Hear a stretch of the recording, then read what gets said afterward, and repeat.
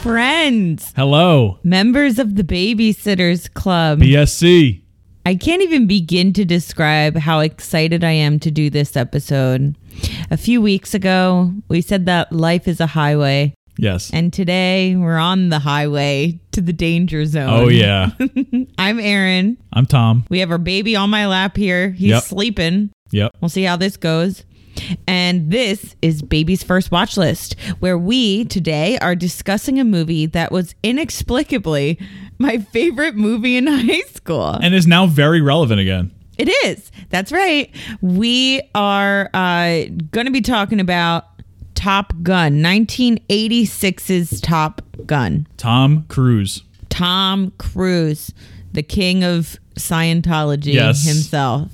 And honestly, the biggest action star of the past 30 years. Listen, it's got to be him in The Rock. I'm not exactly a Tom Cruise apologist. I think that Scientology is a cult and dangerous, but his movies slap. I think that last week we promised we were going to do an audit on this episode, with but Thetans and Xenon or whatever. I didn't prepare for that, but if you want to do an audit, we can do one. We can do just a brief shout out to a documentary that I really liked, Going Clear, which is on HBO. It's excellent, and it's a really good primer if you are a fan of true crime, if you're a fan of cults, or not a fan of cults, but you are fascinated by them. Learning about cults. Or you are just curious about the fact that, sorry, that was my phone. You are curious about this weird religion, quote unquote, that all these celebrities are into.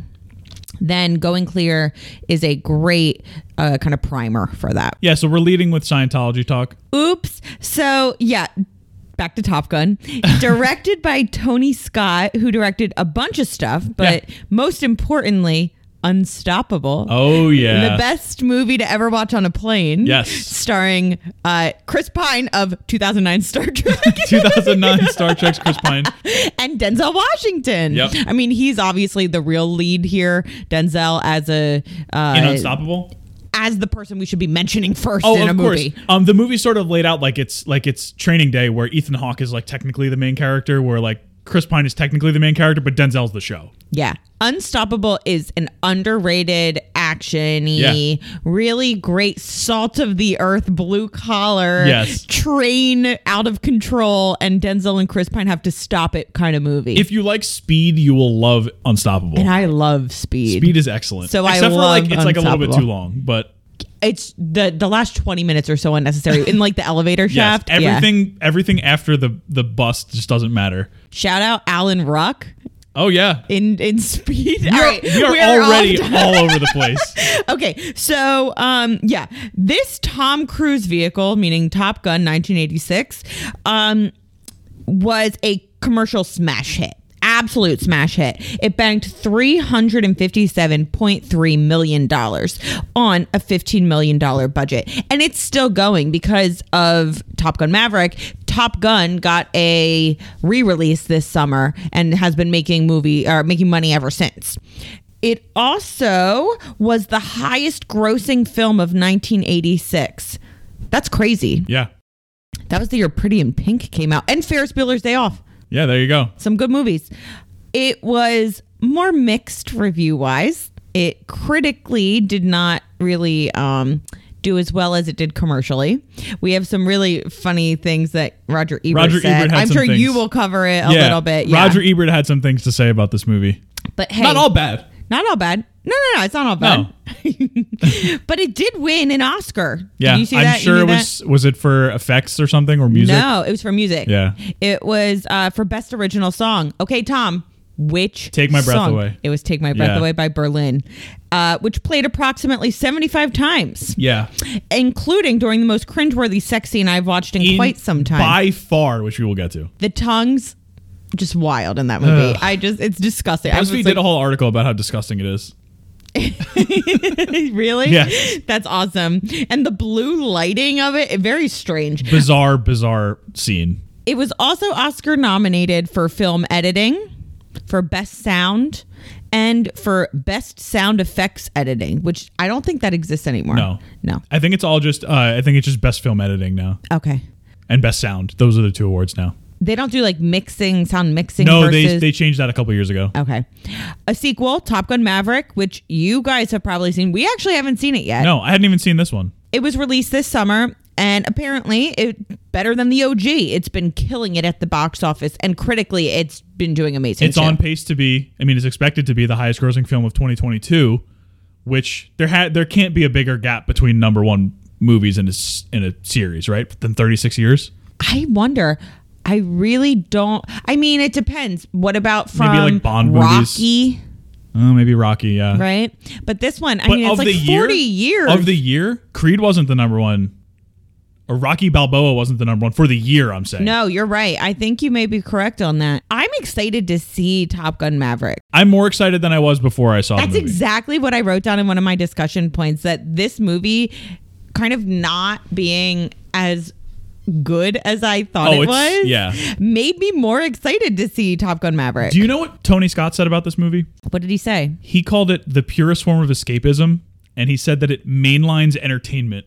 Ooh, that reminds me of it being like, this is content as opposed to like a movie. Right. Yeah. He's basically saying like, it's not very good, but you'll have fun. Yes. Which I did. I had lots of fun. Yeah, that's fair. So obviously Top Gun stars Tom Cruise. That's what we all know. It also starred Anthony Edwards, Kelly McGillis, who was not asked back for the sequel. I have a little bit on that in the trivia section. Wonderful. Val Kilmer and Tom Skerritt. So and Meg Ryan. And Meg Ryan has a little cameo-ish kind of role in it. And she has the wildest accent. Her scenes are unhinged. Unhinged. Matthew Modine actually turned down the Maverick role. I don't know if you saw this. I have many things on the Maverick role in my trivia section, but go ahead. So Matthew Modine, you may know from Stranger Things. I have a little bit of a fun fact in my life about Matthew Modine, which is that I, for the entire time I was watching Stranger Things season 1, thought that David Harbour was Matthew Modine. Who is Hopper? Who's Hopper in Stranger Things and Hellboy, and he's like this big star now. He's big, now. Black Widow. Did not know who Matthew Modine really was. I knew who David Harbour was. Obviously, I didn't know who David Harbour was because this was his breakout role, Stranger Things. Yeah, he was, right. But Matthew Modine is like an old star kind of thing. Like he was the ant. Pretty famous. In Stranger, pretty famous. And I like to think that I'm pretty good with actors and roles and who's who. Well, you could tell us what the poster of the Banger Sisters looked like. So that is very true. There's a lot of movie knowledge in there. But I legit thought that Hopper was played by Matthew Modine throughout the entire season of Stranger Things. How embarrassing. Yeah, that's super embarrassing. Oh my God, I can't believe I just told everybody. So he turned down the role of Maverick because he found it to be too pro-military and it went against his politics. There were a couple of those people. Okay, whatever. We could get to that. I could do 3 hours on that. Yeah. The soundtrack went 9 times platinum. Yeah. Which is really good. I feel like only Bad Boys 2 would beat it. Yeah, probably something like that. Yeah. And it was actually number 1 on the Billboard charts for 5 weeks. Wow. That's wild. Yeah. And they really make good use of that soundtrack. Oh my God. In the movie. It's the most economical use of money I've ever seen in my life. They spent a ton of money on making especially Danger Zone. Kenny Loggins wasn't the first choice for Danger Zone. Oh yeah, wasn't it? It wasn't John Cougar Mellencamp, was it? No, there were the two that I saw were Bryan Adams. The two that I saw were REO Speedwagon and Toto. Whoa. That is 80s, but who's more 80s than Kenny Loggins? Different 80s. Different kind of 80s. Yeah. Exactly. Oh, that's really funny. Yeah. So that's what I got for my intro section for Top Gun. A very economical use of my intro section. It's been about $9.30. Yeah, that's not a lot for me. Yeah, and we had a bunch of segues. Yeah, and we're continuing to segue kind of. Well, I feel like it's a long transition. Most of the movies that we talk about have all these Oscar nominations and all these kind of little things of huge cast and all that. And Top Gun doesn't really have that. I guess it is kind of. It barely has a plot. Exactly. So let's go to a summary, Tom. All right. So I'm just going to preface this because this one, when I was, adapting from the Wikipedia version of the plot summary. Yeah.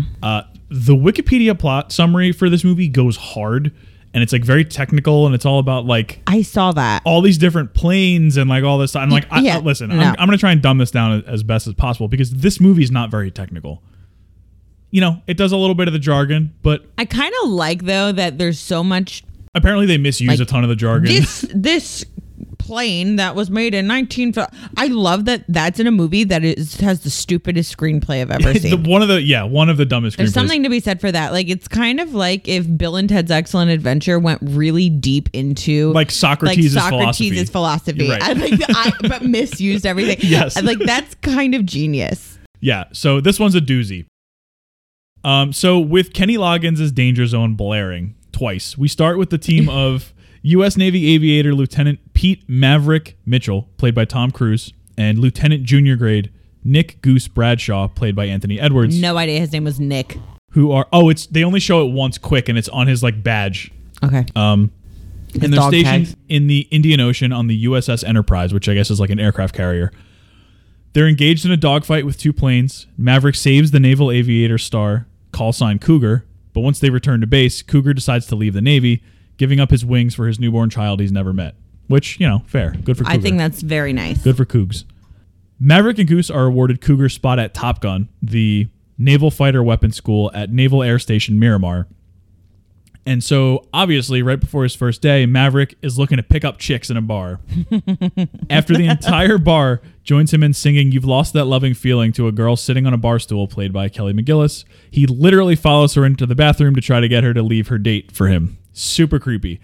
Just as an aside, Maverick is in my personal pantheon of movie creeps. I don't have a question about this later on, but he's a big-time creep in this movie. I thought when I was in high school, he was like the coolest, hottest guy. Like, oh my God, so fun, whatever. No, he's a scumbag. I'm terrified of him. He's a literal scumbag. He's a scumbag and he's a loose cannon. Yeah.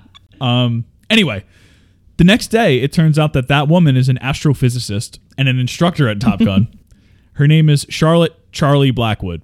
She's interested in Maverick because of a maneuver he made where he took his plane upside down inches away from another plane, which his plane was not supposed to be able to do. And also, nobody should be doing that. And also, he gave the finger. He did. He gave the bird. The bird. When Charlie chastises Maverick in front of the class, she ends up chasing him through the streets, speeding through busy intersections just to begin a relationship with him for some reason. Very strange. At Top Gun, Maverick is, a Maverick. He flies beneath 10,000 feet and he buzzes the control tower, meaning that he flies super close to it, and he makes a character named Air Boss Johnson spill coffee all over himself. Oh, Maverick. They're reprimanded by their commanding officer, Viper, even though Goose doesn't really have anything to do with it. He's just kind of cheering him on. Yeah. Maverick's starting to get on the nerves of his teammates too. Jester says he doesn't trust him as a teammate in combat, and in training later on, when Maverick abandons his wingman to go rogue on his own chase, he's defeated from behind by Jester. Then there's Lieutenant Tom Iceman Kazansky, played by Val Kilmer, who is known for being cool under pressure, and he's Maverick's biggest rival. He calls Maverick's behavior foolish and dangerous, and he says that's worse than the enemy. I mean, yeah. He's right. Yeah. I am Team Iceman. I'll get into this later. So during an ensuing training, Maverick's plane flies through the wake of Iceman's plane, which causes both of Maverick's engines to flame out.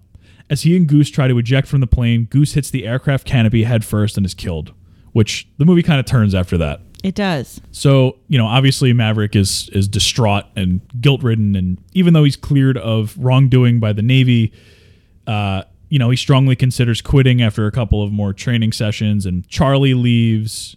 Maverick's going through it at this point. So he goes and he visits Viper at his home. He finds that Viper had served with his father in a Vietnam War air battle that resulted in Maverick's father's death. While reports had said that it was Maverick's father's fault, Viper says that his dad actually died a hero, and that Maverick can get back in the air successfully if he can just dig deep and kind of find his confidence and get gritty. So back at Top Gun, Iceman wins the Top Gun trophy as the top of the class. Maverick returns. He decides to graduate. Some of the new graduates, including Iceman and Maverick, are deployed to a crisis situation in the Indian Ocean immediately. From graduation, they were like, you guys got to go to the Indian Ocean got right now. little envelopes or something. Yes. At the ceremony. At the ceremony. So there was a communication ship out in the Indian Ocean, drifted into hostile waters, and the pilots are supposed to provide air support for it so they can get it out. Iceman, again, reasonably, isn't sure about allowing Maverick on the mission because of his mental state and his general unpredictability. But, they decide to do it anyway. When Iceman and his wingman, Hollywood, get into a dogfight with the enemy, Hollywood gets shot down, and so Maverick is deployed to assist as Iceman's new wingman. Maverick during the fight, is given the option to break away from Iceman, but instead of repeating his prior training mistake, he sticks with him, shoots down 3 of the enemy planes, Iceman destroys a 4th, and they win the battle. Woo! So when they return to the Enterprise, Iceman and Maverick acknowledge each other's abilities, and like every 80s movie, they hug. Yeah. So, sort of having come to terms with Goose's death, Maverick throws Goose's dog tags into the ocean. Again, I don't know why. I don't get it, but whatever.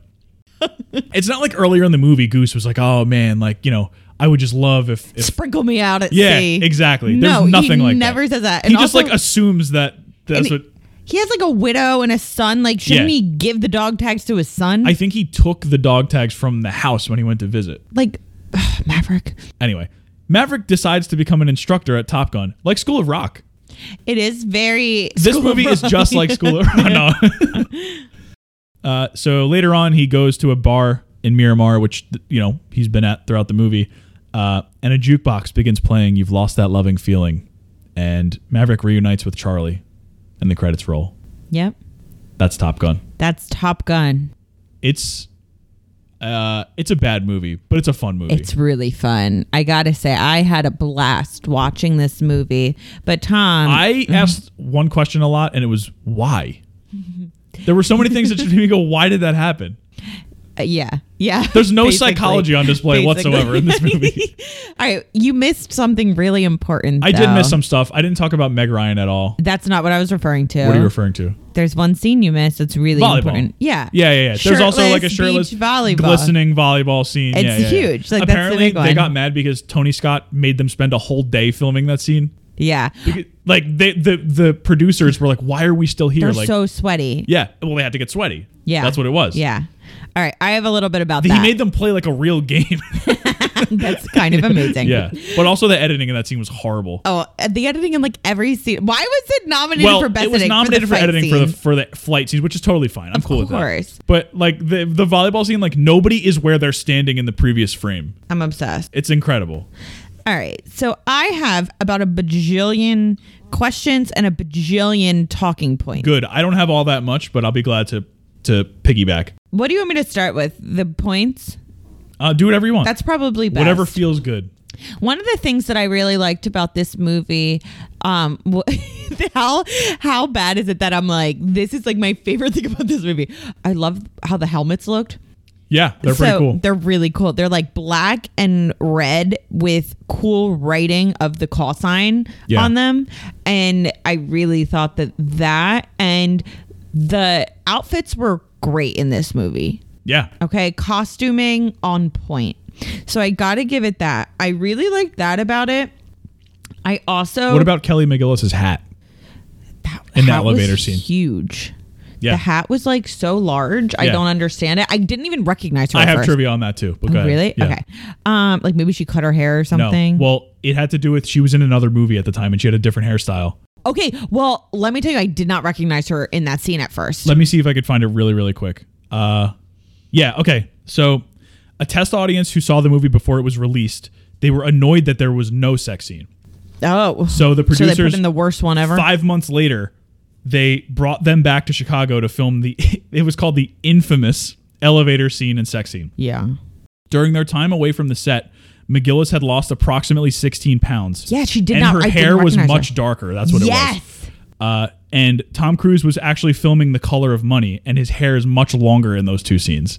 So that's probably why they made it darker. Yeah. And gave her the hat and everything. They had to do with it. That's probably why it was blue. And it was totally different from the rest of the color scheme of the movie. That makes total sense. Yeah. Let me tell you, they should have cut that. They didn't need to do those Also, scenes. they didn't like each other. That's why she didn't get called back. They didn't like each other during filming, and they didn't like each other after filming. And let me tell you, that was made very clear by the chemistry or lack thereof in the movie. And you guys should be glad I'm not saving this till the end so you can get the good stuff up front. They did briefly reunite in 2010 for the premiere of Prince of Persia: The Sands of Time. Starring Jake Gyllenhaal? Yes. All right. Well, at least there's that. Yes. At least so it was Happily that. Ever After 12 years ago, but apparently not because she wasn't in Maverick. Yeah. Oh, that's sad. All right. Well, that's really interesting. Yeah. Some other things that I noticed were the importance of glasses in this movie. Oh, yeah. Kelly McGillis wears glasses once to look smart Yeah. But only once. And there are these huge glasses. Was it? That's not at the bar, right? No, it's just during one of the scenes where she's like teaching. And Iceman, on the other hand, wears sunglasses like 1,000,000 times, even indoors when they're in a dark room reviewing film. Because he's cool. Because he's the Iceman. Yeah. Now, the aviators, I will say, have made... He makes the jokes about like when he's like coughing under his breath. When he's like, loser. Whatever he said. Yeah. He improvised that. Did he? Yes. Oh my God. Val Kilmer, God. Got him. Yeah. Some other things that I noticed here.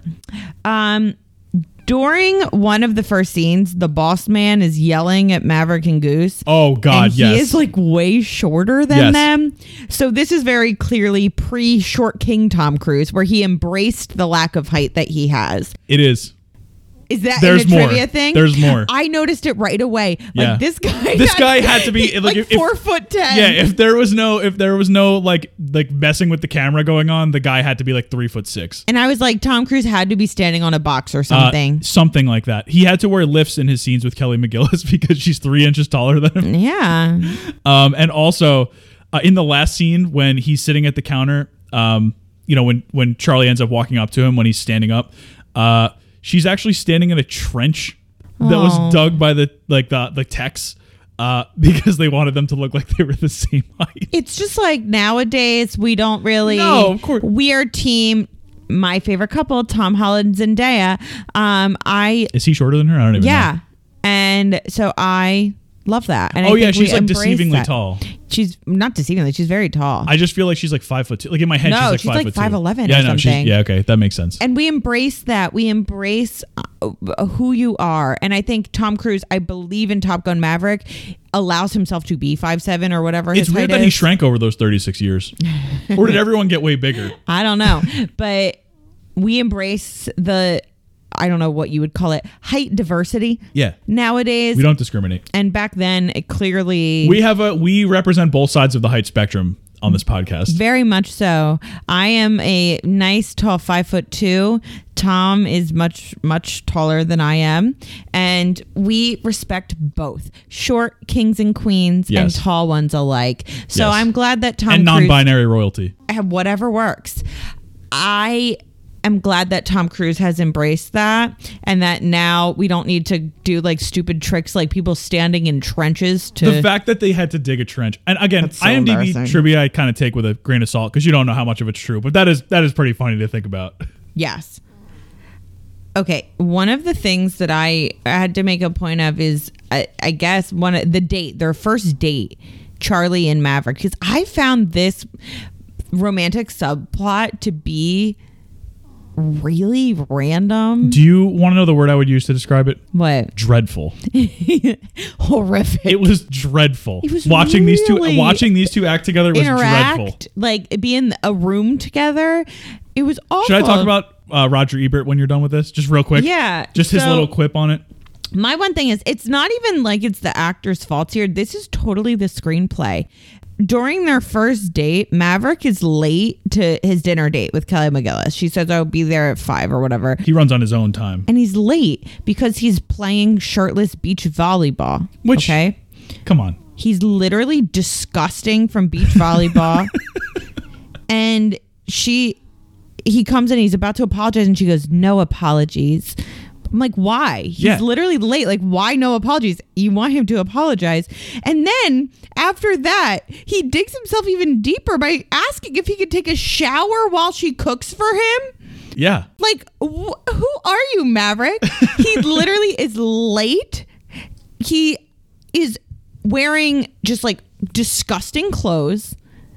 And he says, hey, can I take a shower? Maverick, and I will bleep this out, Maverick is what we call in 2022 a boy. Yeah, he really is. Who do you think you are? And Kelly McGillis is his teacher. Can we just talk about that? Why is she not getting in trouble? Because everybody knows. Do they? I mean, by later on they do, because Meg Ryan knows. And the one guy called her to be like, hey, Maverick's leaving kind of thing. And I'm like, okay, so we all know that Kelly McGillis is in a relationship with Tom Cruise, her student in this highly like specialized branch of the military, which is supposed to be super professional. Yes. And she has like top secret clearances and stuff that he definitely doesn't have at that point. And nobody cares? I guess not. She doesn't get in trouble at all? I guess not. It's so bizarre. They didn't get Reagan on the phone for this one. Wild. All right, give me your Roger Ebert stuff. So Roger Ebert, every now and then I like to check his reviews for movies like this, as I did with, I don't remember which movie it was, but this one is just some funny stuff. He gave it a 2.5 star review out of 4. And basically the gist of his review is that the action scenes are awesome and the talking scenes are just bad, dreadful, as I said. So there's two little quips here. Here's the first one.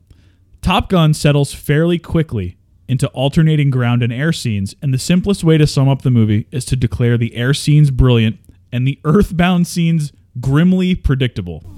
This is a movie that comes in 2 parts. It knows exactly what to do with special effects, but it doesn't have a clue as to how 2 people in love might act and talk and think. So true. Which, yeah, I mean, anybody who's seen this movie can probably agree with that. Anyone who's seen this movie and also exists as a human being in the world. Right, exactly. And then he ends his review by saying, movies like Top Gun are hard to review because the good parts are so good and the bad parts are so relentless. The dogfights are absolutely the best since Clint Eastwood's electrifying aerial scenes in Firefox, but look out for the scenes where the people talk to one another. Roger Ebert, I gotta say, I know that a lot of times people are mean about critics and say, oh, critics, they can't make, like, you, why would you be mean to people who make a movie and stuff like that when you're the one just reviewing it, whatever. But I do have to say that I find value in critics. Absolutely. And I think that when you have one that reviews as wonderfully as Roger Ebert did, that is art. That's art. Like, a lot of Roger Ebert's reviews are art. Yeah. Shout out Roger Ebert. R.I.P. One other thing I just want to say about that is, like, you know, I find reviews to be important. I do too. Because we use reviews on a lot. We don't always agree with them. Yeah. And I think that's important too, to like take something that Roger Ebert says and, you know, if it's something you don't agree with, it's just his opinion. Something that I like to do, I always like to find the value in movies too.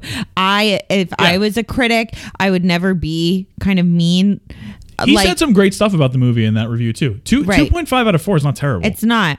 But I do think that there's value in it. Do I think that there's value in the New York Times calling the Guy Fieri restaurant in Times Square like the worst thing that he's ever has ever existed? No, of course not. But because the review's iconic for that restaurant. I don't know if you've ever seen it. No. But it's the restaurant no longer exists. But at the same time, was he really gearing his restaurant towards New York Times columnists? Exactly. That's the thing too. There's something to be said for that. Where for a movie like Top Gun, 2.5 out of 4 is pretty good for like Roger Ebert, somebody who's like this distinguished movie critic, you know. And look, I agree. I wrote here, the dialogue is so bad it reminds me of how Sims interact. Oh my god! Yes. And they're like Nani. Where it's like you hear what they're saying, but it doesn't quite make sense. Yeah, and then they in make the real like, world. Then they do like remember when Iceman like air bites at Maverick? Oh yeah, he's like, you're dangerous, and then Maverick's like, I am dangerous, and then no, he goes, I am dangerous, Ice Man, and then Val Kilmer goes and air bites him. One of the weirdest interactions in the whole movie. I remember I said to you, I'm like, watch this part because it is just truly memorable and wild. I love stuff like that in a movie where I went into this thinking this movie was good because this was why was this my favorite movie as a teenager? I don't know. It wasn't. I thought it was prestige cinema. No. I was like, oh, we're going to watch this movie. It's so good. I thought this was You thought really it was like good. Jaws. I thought like The it Godfather. was excellent. Top Gun. Excellent movie. I did not realize that it was not really well received critically. I did not realize that the dialogue was written by an alien who watched 75 hours of Third Rock from the Sun. What was this? I don't know, but what I can tell you is that it is dad movie through and through. Oh, absolutely. Yeah. I do. It's like a Gen X dad movie. Not a boomer dad movie. One of the things that maybe endeared me to this movie was there is a Goose. I love Goose. Goose rules. Listen, I love Goose.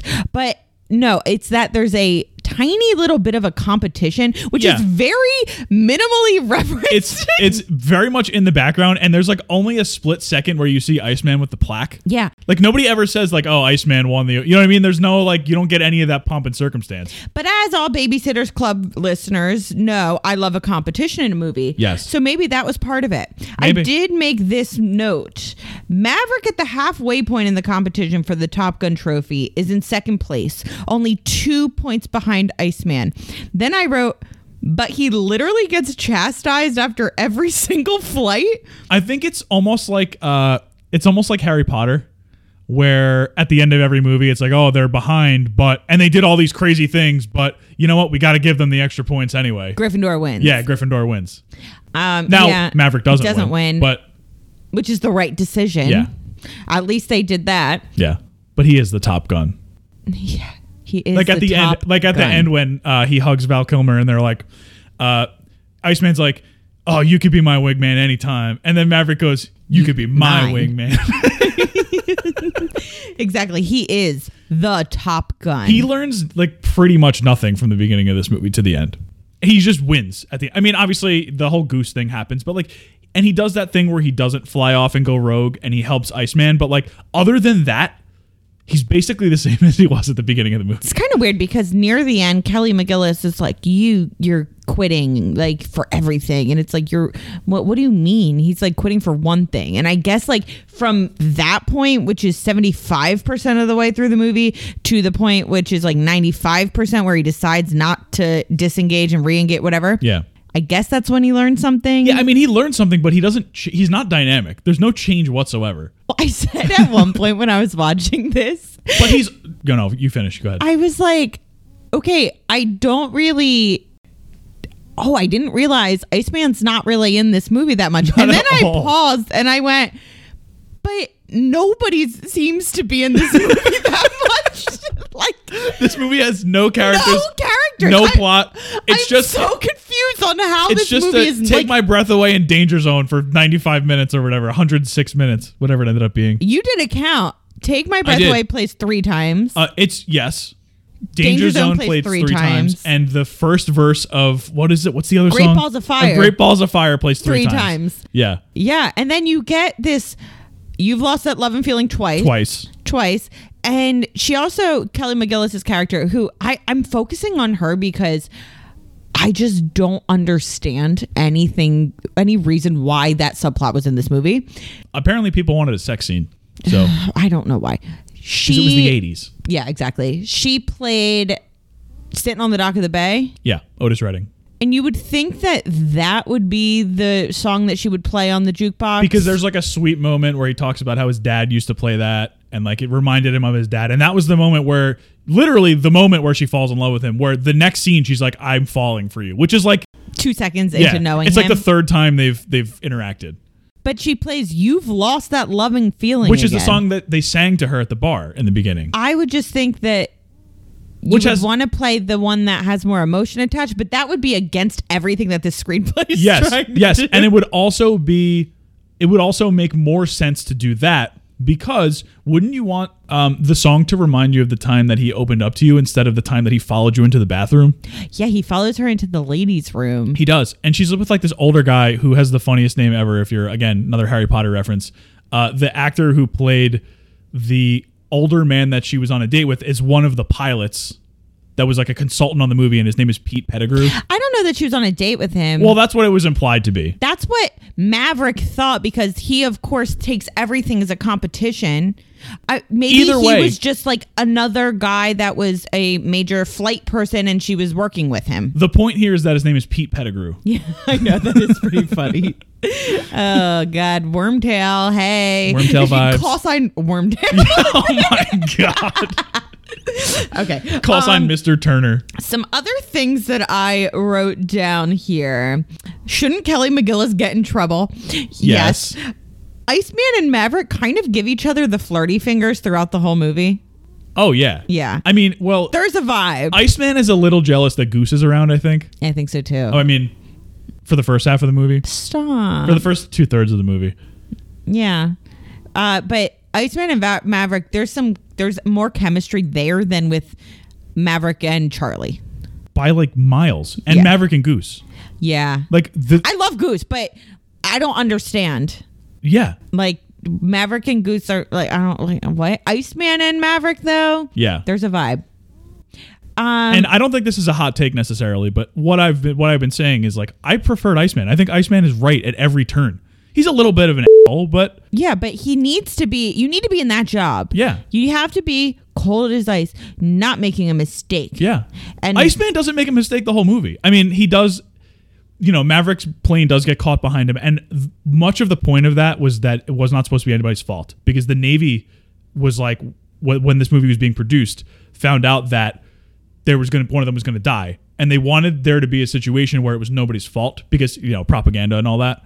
It makes sense though. Huh? No. Yeah. But they made it so that nobody like went rogue or nobody would like it was just an unfortunate accident. It wasn't Maverick's fault. It wasn't Iceman's fault.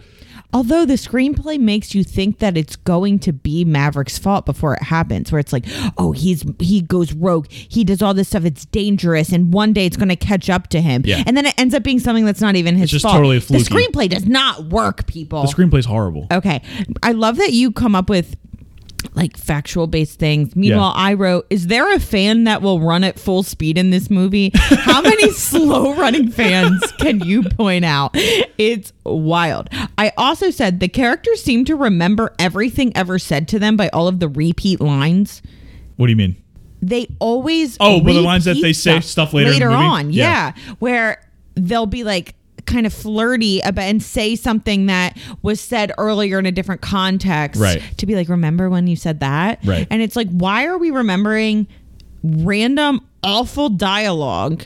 Well, I mean, it's awful it's so awful that it's memorable. That is true.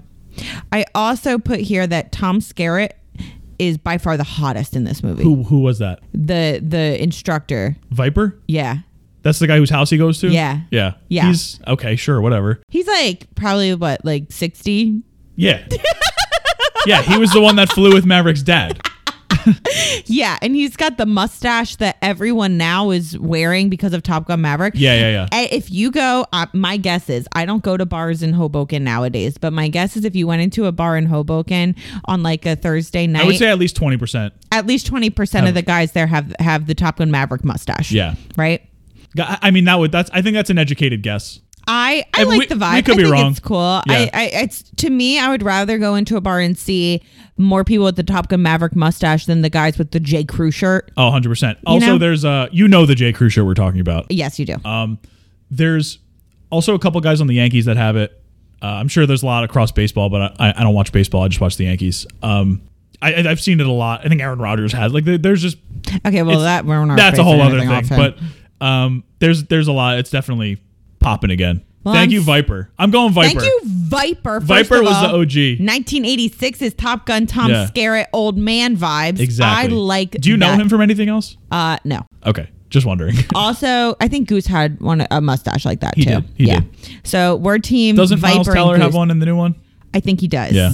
So, and plays Goose's son. Yes. It was in the trailer. We're not spoiling anything if you haven't seen it. I think that is such a smart way to bring make people a in. sequel and to bring people in. The only problem I have with he looks nothing like the kid. No. The kid is like straight up blonde. The problem is the movie's like 40 years old. So like Miles Teller should be 42 or something. And it's very clearly like not. And you know what? They even say something about it being present day. In 1986, so it's not even like, oh well, it was actually from a couple years later, 1998 or something. No. So I do think that the timeline's a little off. I will give them a couple years because I think that pandemic issues postponed the production.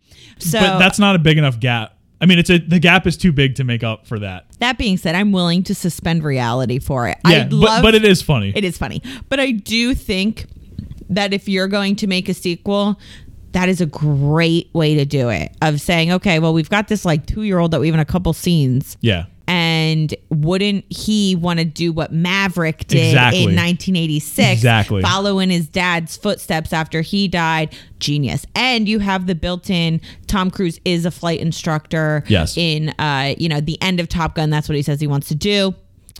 chef's kiss. That's an excellent way to approach a sequel. Perfect narrative. Perfect. It sets itself up. And I love the fact that they did it with that in mind. I think that a lot of times sequels just try to shoehorn a plot in to try and capitalize on it. Especially when it's a movie that didn't expect to have a sequel. This one, I don't remember like the exact details of it, but I think they were trying to do a sequel throughout like the 90s. And Tom Cruise just wanted way too much money. And they were like, we can't. And the Navy, there was something to do with the Navy too, where like the planes and stuff were outdated and they didn't want to give them the new stuff, but they also didn't want them to use the old stuff because it was like it's just outdated and it's not going to work. I think that Tom Cruise in 1990 said something about just not wanting to do it because of something about glamorizing war or something. I read that they convinced him at one point and his demand was just so outrageous that they just were like, we can't do this. Well, and you can't do it without Tom Cruise. Absolutely not. It would have been absolute garbage. And guess what? They did, it turns out, an excellent job. You know, they had to play the waiting game a bit, but it worked. One of the other things I said that I really liked here, besides the flight scenes, of course, and apparently the flight scenes, I mean, we're 36 years later. The flight scenes are still incredible. They're awesome. Yeah.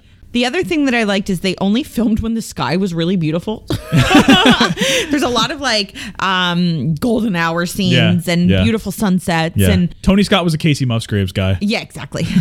And they did a really nice job with that. Those are all my like discussion points, but I do have a couple of questions. Yeah. I have 2 marry, kiss, kills. Okay. The first one, marry, kiss, and kill. Maverick, Goose, Iceman. You got to marry Iceman. Why? Well, I guess, I don't know. Goose was a big wife guy. He was a big wife guy. But he also was like kind of cheating on her. He wasn't. He said that he just wants someone to dirty talk him at the bar. Yeah, I guess. Which I don't think counts. Iceman to me is Don't do that, but I don't think that counts. Iceman to me is just solid, dependable. Funny. Know, he's going to do his job. He is kind of an asshole, like I said, but whatever. You got to kill Maverick. You have to kill Maverick. I'm sorry. And so you're kissing I Goose? guess you kiss Goose. Because you can't kiss Maverick because that's just, you saw what happens when you kiss Maverick. And it doesn't look good. No. It doesn't look good. It can't feel good. Okay, his tongue. You're kissing Goose. You're killing disgusting. Maverick. I think I agree with you. Although I would accept switching Iceman and Goose. That's exactly what I would accept that. I think that marriage with Maverick Goose, is the one you have to kill. He Maverick. has to die. But Goose, I think life would be more fun if you're married to Goose. Yeah. Besides the death scene. Iceman would probably condescend to you a bit too much. Exactly. I don't deal with that. I guess. So I would probably kiss Iceman, marry Goose. I'd kill Maverick too. You gotta kill Maverick. You gotta kill Maverick in this case. Yikes. And then I have another marry, kiss, kill. Wait. Can I, before you do this, I just looked at a thing I wrote down from the end of the movie. All I wrote was Maverick is literally begging for therapy.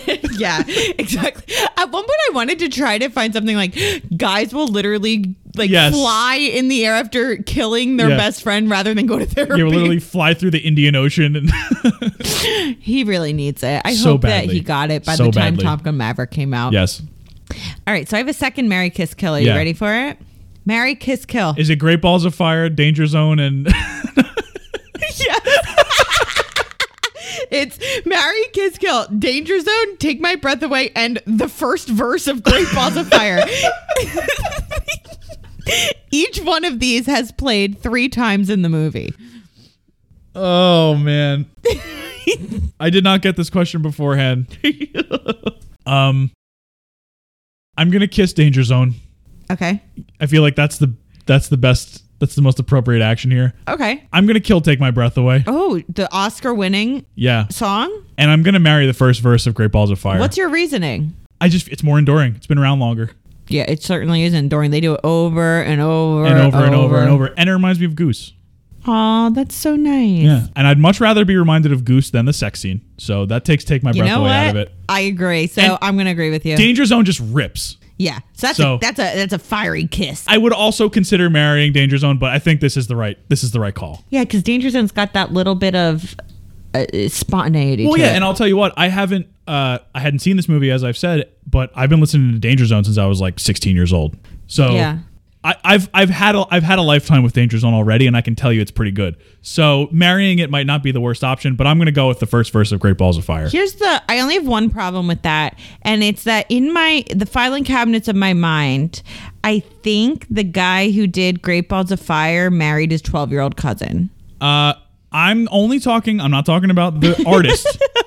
I'm saying the first verse of Great Balls of Fire. That's it. Okay. I'm not marrying. I don't even know who did it. Was it like Jerry something? Whatever. Who cares? All right. Especially if he married his 12-year-old cousin. I think he married his 12-year-old cousin. I'm going to look that up. Yeah. I'm going to verify that because that's a wild accusation to be throwing around if it's wrong. Jerry Lee Lewis. Yeah, Jerry Lee Lewis. I'm sure anybody who knows who Jerry Lee Lewis is, I know he's mega famous. Go to personal life. Oh yeah. How long? People also ask on Google. First one. Yep. How long? It wasn't even did. How long did Jerry Lee Lewis stay married to his 13-year-old cousin? See, I told you guys. All right, I said 12. It was 13. He was 23. Okay, that's not good. No, that's horrible. Let's see. How long were they together? That did not answer my question. To be clear, there is no right. No. I just want to know the answer. I just want to know the answer to the question. Yeah. His third marriage was to his third marriage. Oh Lord! But he was 23. Was to yes. Oh my God! Was to 13-year-old Myra Gale Brown, his first cousin, once removed on December 12th, 1957. What does that mean? Once removed? I don't. I think it means like second cousin. However, his previous divorce was not finalized, so then he had to remarry his cousin again the second year. In case you were like, listen, we got a mulligan, maybe I won't marry my 13-year-old cousin. It's like, no, I'll marry my 14-year-old cousin the next year. Yep. And then she filed for divorce on the grounds of adultery and abuse, charging that she had been subject to every type of physical and mental abuse imaginable. Okay. Anyway, the first verse of Great Balls of Fire, I'm marrying it. All right. I have one more really... This is not a Jerry Lee Lewis podcast. We don't like him. Disavow. So I have one more question, and I did give you this last question beforehand. Yes. I want to know. I have like 55 answers for this. We've got important call signs here. Everybody has a call sign in this movie, right? You got Maverick, you got Goose, you got Iceman, you got Charlie, you got Viper. There's a cougar in there. There's all kinds. Hollywood. So I would like to know, I want to know what your call sign would be, what mine would be, our little infant son, and of course, April, our dog April. I can give you my answers first if you want, or I can wait. In what order do you want to go? Whatever. Why don't we do like yours for me or whatever? Okay. We'll do each person at one at a time. All right. So for yours, I wanted to combine your new status as a father with a character trait of yours. So I said you're daddy long legs. Oh my God. That's a long call sign. It's too long, but I thought it was funny. Yeah, it's a good one. I have three. For you? Okay. Yeah. Coward, because I wouldn't fly at all. I would never do this. I would never do any of this. That's funny. Also, I'm colorblind like a dog, so Spot. That's cute. I also wouldn't be able to fly because I'm colorblind. Yeah, but that's a great one. Okay. But also Engine. Engine, why? Because I keep things going. I'm not flashy. I'll be the wingman. That's fine. So you're Thomas the Tank Engine? I'm Thomas the Tank Engine. Okay. You'll get where you need to be. Beautiful. I also put all of us into a Top Gun name generator. Some of them are better than others. Mine, I can't even think of why this would be someone's name. Backspin. Sounds like a Cars character. Yeah. All you do is enter your name and it gives you a Top Gun, and it gives you a different one every time. So it's totally random. Yeah. Backspin. Okay. I like it. Do you want to know what mine would be for me? What? I said Chatterbox. Okay. Yeah? Yeah, that's a good one. Good. I have Cookie. Why? Because you're a baker. Okay. And I don't know why. I looked up something that was like spirit animal for something or other last night. I was really tired last night. Yeah. And I don't know why it came up with this. It came up with raccoon. I like it, actually. Yeah, so Cookie and Raccoon, and the generator gave you Marlin, which is kind of cool. Marlin. Yeah. Yeah. Kind of badass. I got like a real spear nose. Yes. Yeah, okay, cool. I like it. All right, for our son, I based one on his name. Me too. I said Connie Chung. That's not what I went. I went with Wolf. Oh, that's so much better than mine. I also said King. And then his generator one was, but my favorite of the four generator ones, Tomahawk. Wait, that's kind of cute because you're Tom and he's the like Tomahawk. He's the 22-day-old Tomahawk. That's sweet. All right. And then April's. I came up with 3 for April immediately. Go ahead. Okay, so April's, I think of April showers, right? So I put hers as rainstorm. Oh, yeah. That's it. You could have done like lightning. Yeah. I've got her similar to our kid, I guess, Wolverine. Okay. Because I'm just thinking of her personality. Yeah. Honey Badger. Oh, I like that. Or. Does not stop. I tried to go without an animal. So I went with Cyclone. Oh, that's cool. That's like a roller coaster name. Yeah, but it's also like a crazy storm, like a wind tunnel kind of thing, which she basically is. And the generator one for her was Angry Pirate. Oh, I like that one. Angry Pirate. Yes. Arg. Yep, These are lovely. Those are all great call signs. That's great. Yours were so much better than mine. Okay. So those are all my questions, Tom. What do you have? I have trivia. Okay. I have Mrs. Nesbitt. Mrs. Nesbitt. Okay, so there is Mrs. Nesbitt is our Identity Crisis Award, which implies that there is some sort of character development in this movie. Yeah, true. It doesn't exactly have dynamic characters, but it's got to be Maverick because he's the only one that has any. I'm giving it to Cougar at the beginning, where he's like, I'm a pilot, and then when something he was their top pilot. Yeah, he was their top pilot, and then he has a moment, and he gets the like spins or whatever, and then he looks at the picture of his wife and son that he's never met, and he flips. Okay, I'm going with Cougar. I'm okay with that. I'm also okay with whatever Meg Ryan's character's name was. Who knows? Yeah. Who even knows what her character's name is? Carol? Great Balls of Fire. Yeah, seriously. So yeah, the Identity Crisis Award isn't exactly a major focus in this movie because there's not very much characterization or character development. Mm-hmm. But I mean, Maverick's the obvious choice because like he wants to live up to his dad while he's doing things his own way, which is truly the way of an unhinged scumbag. Yeah. And while he doesn't exactly change much, things do work out better for him at the end. That's true. So that's good, I guess. But yeah, I would say Cougar's a good choice too. Let me just apologize to all the Toy Story heads out there. Tom told me it is Mrs. Nesbitt, not Miss Nesbitt, which I've been saying. We have to have some respect for the sanctity of marriage. Sorry. What would Mr. Nesbitt think? Oh my God, who even knows? Who's Mr. Nesbitt? That's a great question. Food. Yeah, not much in that. Not much food because everyone is at like 2% body fat in this movie. There was a guy drinking coffee in the background on one of the scenes. Okay. There was a lot of like beer drinking. I think I saw some Budweiser. Definitely. So I did pivot a little bit for this segment. I found the place that served as the bar, like for like the singing scene and all that kind of stuff. It's called Kansas City Barbecue in San Diego. Okay. They definitely use Top Gun to their benefit. There's a whole big part of the website dedicated to Top Gun. Smart. And they call it one of the better business decisions they've made, allowing them to film at that restaurant. I bet. They have pictures and posters and stuff all over the place. The only Top Gun thing I saw on their menu was this. So they have, and they're just like, it's like a barbecue, like bar kind of place. Mm-hmm. They have homemade panko crusted and flash fried mac and cheese balls. That sounds amazing. For an added 45 cents, you can turn them into Great Balls of Fire. Love. That's so good. Amazing. And that's where they sing Great Balls of Fire. And what do you add to it to make it? It doesn't say. Ooh. It does not say. It just says whatever the price was, Great Balls of Fire. Maybe like sriracha or something. It could be something like that. Some sort of hot sauce, I guess. That's lovely. I think that is such a great little thing. Yeah. And I love that you looked that up. They could have turned it into like a Top Gun themed place. And they didn't. Yeah. And I respect that. Yeah. The only problem is I don't necessarily know that if I was agreeing to be in like, oh, my bar is going to be featured here, maybe I would suggest that the main character does not go and infiltrate the ladies' room to try and hook up with a woman. It was the 80s, I guess. I don't know. I don't know. I have no good answer for that one. That being said, if I'm in San Diego, yeah, maybe I'll make a stop and get the Great Balls of Fire. Yeah, you wouldn't get I would get the Great Balls of Fire. I would probably not, but that's okay. Cool. What else you got? Trivia? I just have a couple of more comments about Maverick. Okay. In case I haven't piled on him enough. Yeah, I know. Poor Maverick.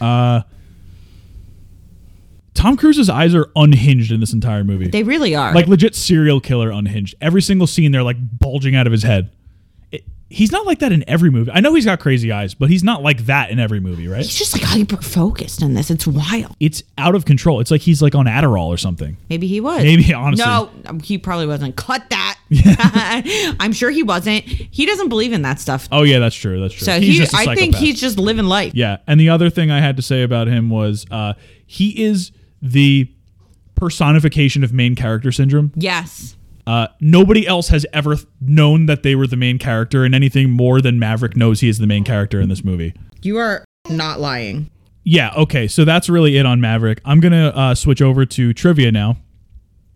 So, as I mentioned before with the Navy thing, after the movie came out, in addition to like the changes they wanted made with like Goose and all that, after the movie came out, they had recruiters like parked outside movie theaters. Oh wow! They had something like a 500% increase in enlistments in that time period. I totally believe that. That is messed up. I agree. That is messed I think up. that's showing, especially because Top Gun is only for the top 1%, and it's also not what being in the Navy should. You know what I mean? It's just not what it should be all about. That is, yeah, that's a little not nice. It's not great. No. But the real Top Gun school, I thought this was cool. Anytime anyone quotes the movie, it's a $5 fine. Love that. That's awesome. Yeah, so I also wrote that Charlie's the guy that she was with, the older guy, he's the real life Viper. Oh. Pete Pettigrew. Cool. He's a retired Navy pilot and a Top Gun instructor. He shot down a MiG during the Vietnam War. MiG is one of the planes. And he served as the technical consultant on the movie. Also, our guy Pete Maverick Mitchell's first name was Evan in early scripts. Okay. It was changed as Pete as an homage to Pete Pettigrew. Cool. Which is, cool. It's great that Wormtail had such a big effect on 1986's Top Gun. Val Kilmer didn't want to be in the movie, but he was forced to by his contractual obligations to Paramount. That's 1940s movie star stuff right there. Exactly. When they did all the training in the fighter jets, Anthony Edwards is the only actor who didn't vomit. Wow, I would not expect that. Go King. Yeah. Also, I always, for many years, because Top Gun was my favorite movie, got Anthony Edwards and Anthony Anderson confused. They're not exactly the same, I would say. No. Yeah. Because both of them, their last names are kind of like first names. Yeah. But not fully. Like, Anderson's not a very common first name. Edward is, but Edwards isn't. So I got them confused. Anthony Edwards is also now a famous basketball player.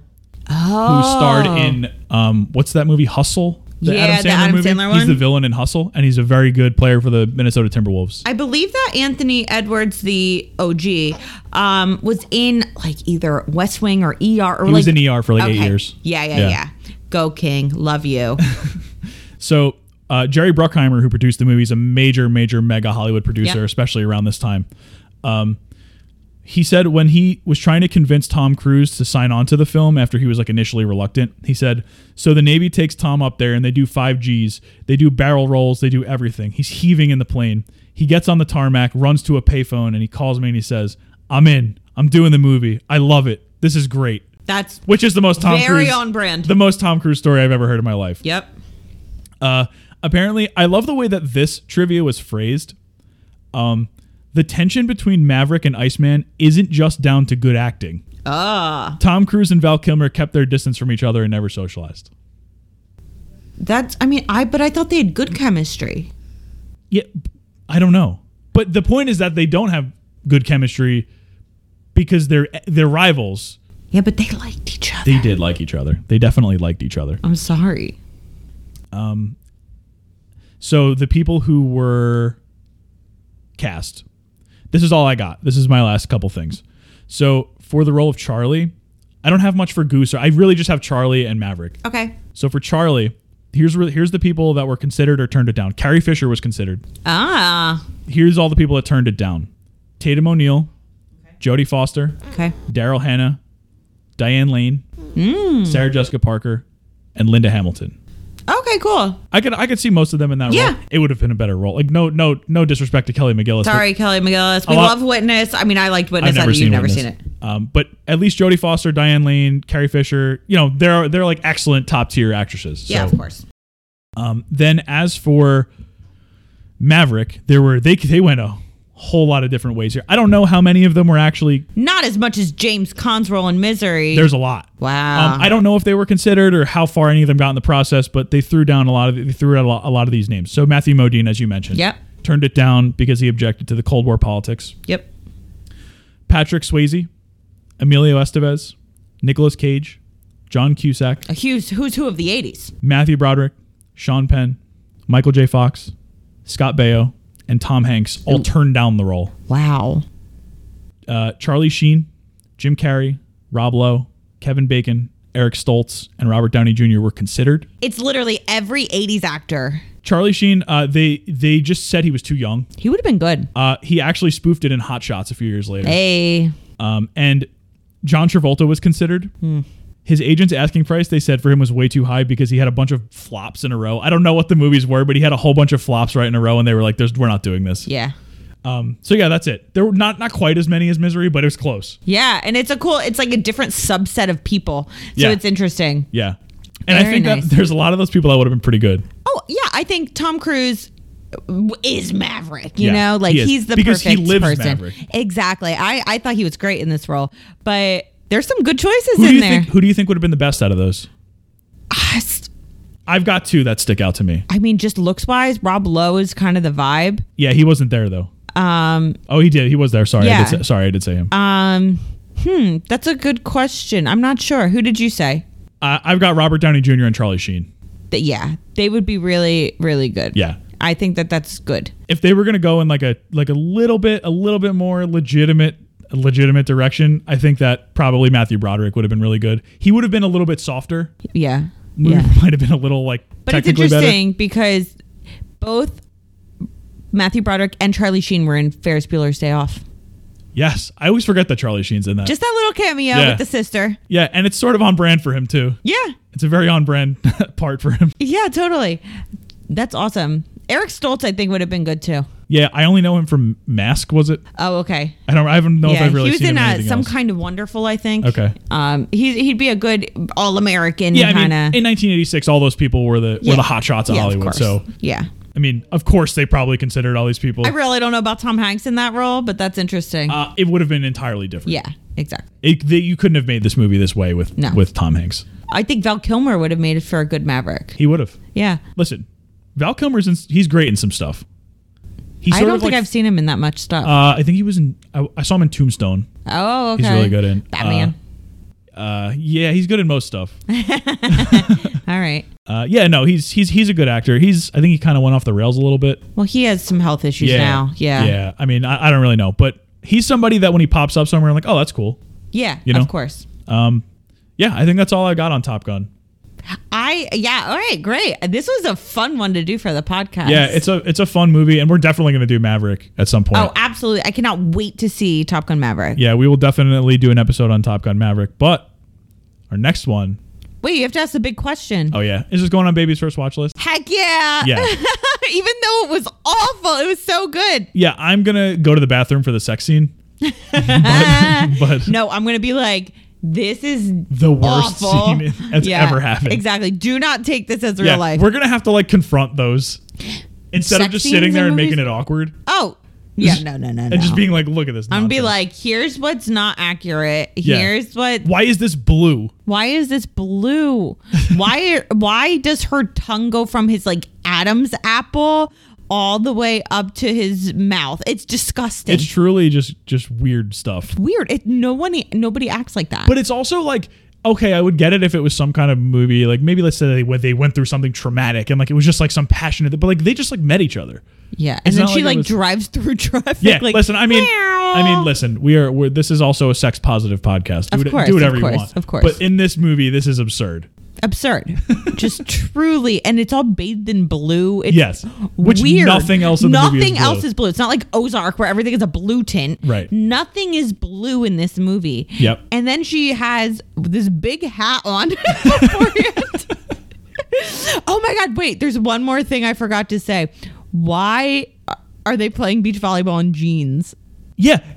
Also, Goose's fit in the volleyball scene is incredible. He's the only one, number one, wearing a shirt. Number two, wearing shorts. Yes. And they're cool shorts. And the shirt's cool, too. And the shirt's cool, too. Everybody else is in, like, jeans. Yeah. Why are you wearing jeans? Yeah. It doesn't make sense. They're not in jeans. In what? Throughout the whole, like, you're playing beach volleyball.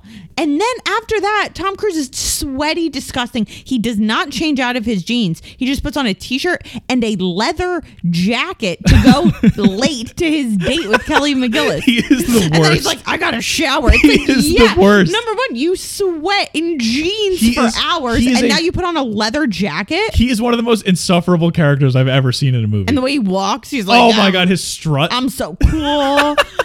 In my leather jacket and jeans that are now taped to me because I'm like playing beach volleyball in them for 3 hours. There are few places where it's like absolutely inappropriate to wear jeans. Two of them are when you're flying a plane and when you're playing beach volleyball. And he chose one of them to wear jeans. I gotta rewatch it now to see. Does he wear jeans throughout other parts of this movie? I can't picture it, but then again, I can only picture him in the outfit, the military uniform. I feel like he doesn't because I distinctly noticed that he was wearing jeans. And also, there's that one scene when Viper who was like, "Yeah, dude, you got to get over it." When he's just standing there in his underwear after Goose dies. Oh my God, that was so awkward. Was it Viper? I'm not going to put that on Viper, but it was somebody. Yeah, they're like, man, you need to get over it. It happened days ago. You just got to get up in the air. Yeah, and he's just standing there in underwear, in tighty whities. Yeah, they were black. No, they weren't black. They were white tighty whities. I thought they were like boxer brief black. I really don't think so. Okay, all I know is you viewer or listener can go ahead and Google that for us. The problem is that earlier in this podcast, I said how much I loved the outfits, and now I'm criticizing the jeans, although they are kind of iconic. No, I mean, they're great. They're great, but they beg the ergonomic question of why. So much chafing. The ergonomic and the practical question of why. Just imagine like the worst thing that you could wear when you think you're about to get lucky with your freaking Kelly McGillis instructor. Yeah. And you choose to wear jeans to play beach volleyball in the heat beforehand. On purpose. Think about how much that must smell. It's not like it was framed as like a spur of the moment beach volleyball game where like no. Iceman like kicked sand on him and it was like, all right, we're gonna settle this on the volleyball court. It was like no, like it feels like they had that set up. It did cut like straight to like the end of the beach volleyball game. Yeah. I mean, they had been playing for hours. Apparently. And it seems, he also knew he had that date because 100%. He looks at his watch. He's like, oh, like, no, you knew what time you were supposed to be there. Yeah. And you decide to wear jeans. Yeah. To play beach volleyball and be late. Well, to his credit, he would have been later if he went home and changed. That is true. That's why he says, I need to shower. Yeah, exactly. He didn't get a chance because he rushed over. Oh, Lord help us. Is Maverick actually a good guy? All right. This is a pro Maverick podcast. Here we go. Let's run it back. Do it all over. Scrap it. All right. So, yes, this makes Baby's first watch list. Yeah. Tell me what we're doing next, Tom. We're going even further back in the time machine. Heck yeah. It's one of my favorite movie years. 1971. Wait, I thought it was 75. Maybe it's 75. I wrote 1971. Willy Wonka and the Chocolate Factory, baby. I love this movie. It holds Veruca Salt at her best? Worst? Who knows? Yeah. Most iconic? Yeah. I really love this movie. I've always loved this movie. It has such a 1970s feel to it. Yeah. And I love some of the feels of 1970s. I'm sorry, my son just made the weirdest noise. So shout out to him, though. He's been on my lap this whole time and has been really well behaved. Fact check, Wonka 1971. Oh, man, I'm wrong. But what I do know is that this movie feels like 1971. Yes. It is so funny. It's scary. Yeah. It's creepy. I wrote that it stars Gene Wilder as the titular candy maker / psychopath. And it shows you like it's kind of gritty, which is very Roald Dahl, who's the who also disowned this movie. Did he? He did. He hated it. Listen, he hated a lot of things that are great, so we don't want to go off of that. He wasn't exactly, his tastes weren't exactly the best, especially in types of people. Yeah, exactly. We don't really love Roald Dahl for that. We don't adopt his views. No. So if he didn't like it, then that might be kind of a good sign. He hated that they changed the ending. Because he's from the book. Oh. Because he's like, if kids love the ending of the book, why would they change it for the movie? I don't remember the ending. We'll get to that, I guess, exactly. Right? Next week. I just happened to see that. I love that. That's a nice little tune in next week. Well, because on Wikipedia, it was like screenplay by Roald Dahl, and it had like the little like A next to it. Uh-oh. Like the exponent A. Yeah. So I knew that it had something else. Like there was like a footnote. So I clicked the footnote, and it was like somebody else wrote like most of this afterwards. Because Roald Dahl was like, screw this, I'm out of here. That's really interesting. And so he got the credit for it, but like some other guy just wrote a whole bunch of it. Wow. Yeah, which I'll get more into that next time. I'll do a little bit more digging into that. That being said, I stan Grandpa Joe. Oh my God, we have to do a deep dive on Grandpa Joe. I cannot wait for this movie. He has been given a new life in memes. Yeah. Yeah. I'm very happy for Grandpa Joe after all those years of suffering. So yeah, Willy Wonka, we're doing the Gene Wilder version. Yes. Not the Tim Burton version that happened in the mid-2000s. Johnny Depp? Yeah. Yeah. So we're going to stick with the OG, which I think is a far superior We just watched it not too long ago. It's still amazing. So I'm happy to watch it again. Willy Wonka, baby. We're doing it. All right. But for now, I hope that you guys have a great time rewatching Top Gun. Yes. Watching Willy Wonka. Yep. And just enjoying your life. Yeah. I mean, keep following us. Baby's First Watch List on Instagram. Baby's Watch List on Twitter. Tell a friend. Yeah. Tell one friend. Tell one friend. And then they're going to say, I don't need to do this. I haven't watched a movie in like 6 years. I don't know why you're telling me to do this. So then tell another friend and see if you can get someone to listen to something. It's fun to talk about, right? Yeah. I have so much fun doing this. So I hope you guys have fun listening. Yeah. All right. Backspin out.